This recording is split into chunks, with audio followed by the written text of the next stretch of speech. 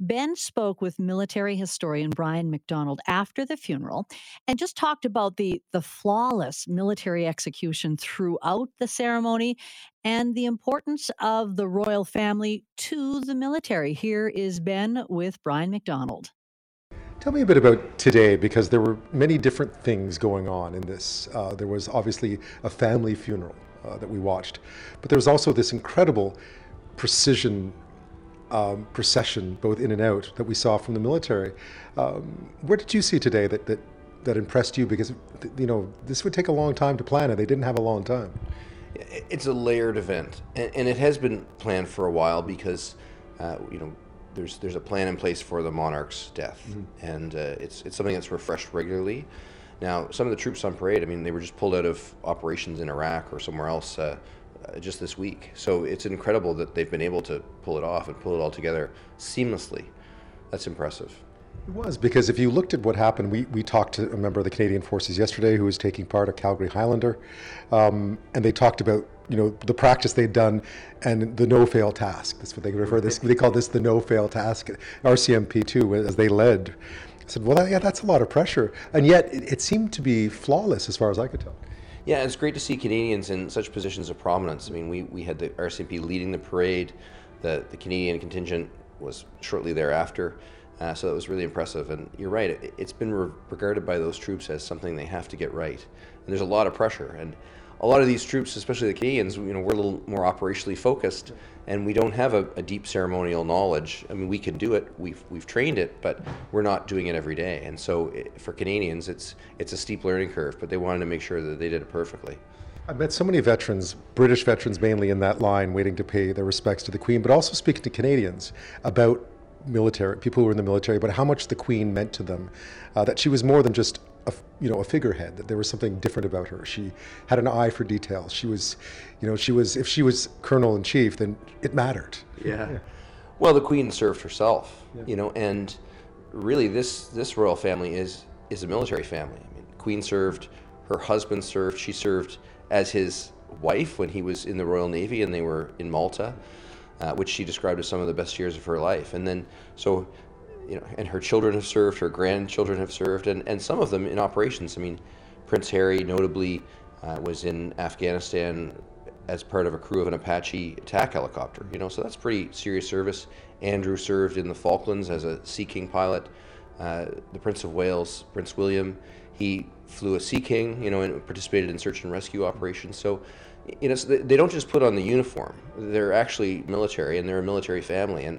And so the Queen has a tremendous eye for detail and is well known for it. So there's a little pressure there. It's not just something they're mailing in. I mean, the Queen took it personally, especially the annual Queen's Birthday Parade in June.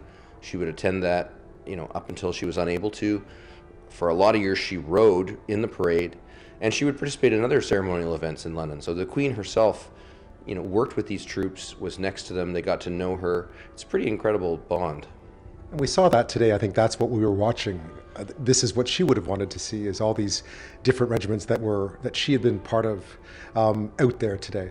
Yeah, I mean, for me, the most poignant moment is going to come in Windsor. And Windsor really is the Queen's home.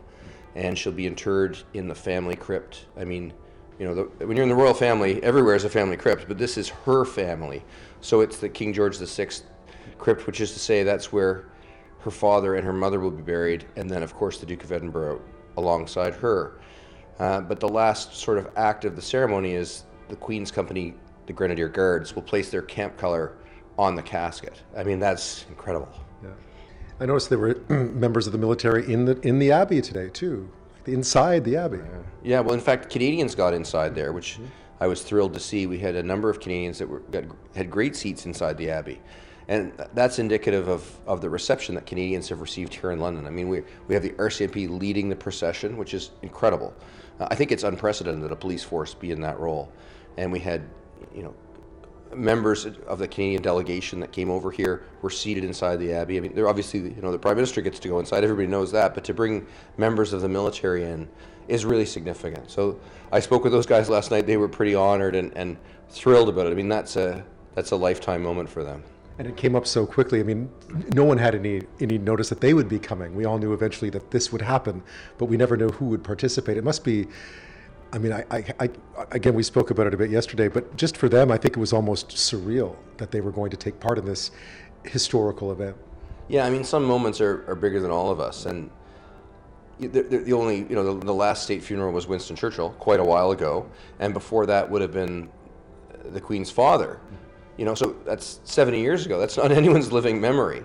And so what we're seeing here is people didn't really know what to expect, especially Canadians. We're an ocean away, and coming over here to see all this stuff firsthand and to be greeted and given the access that some of these Canadians have been given is really incredible.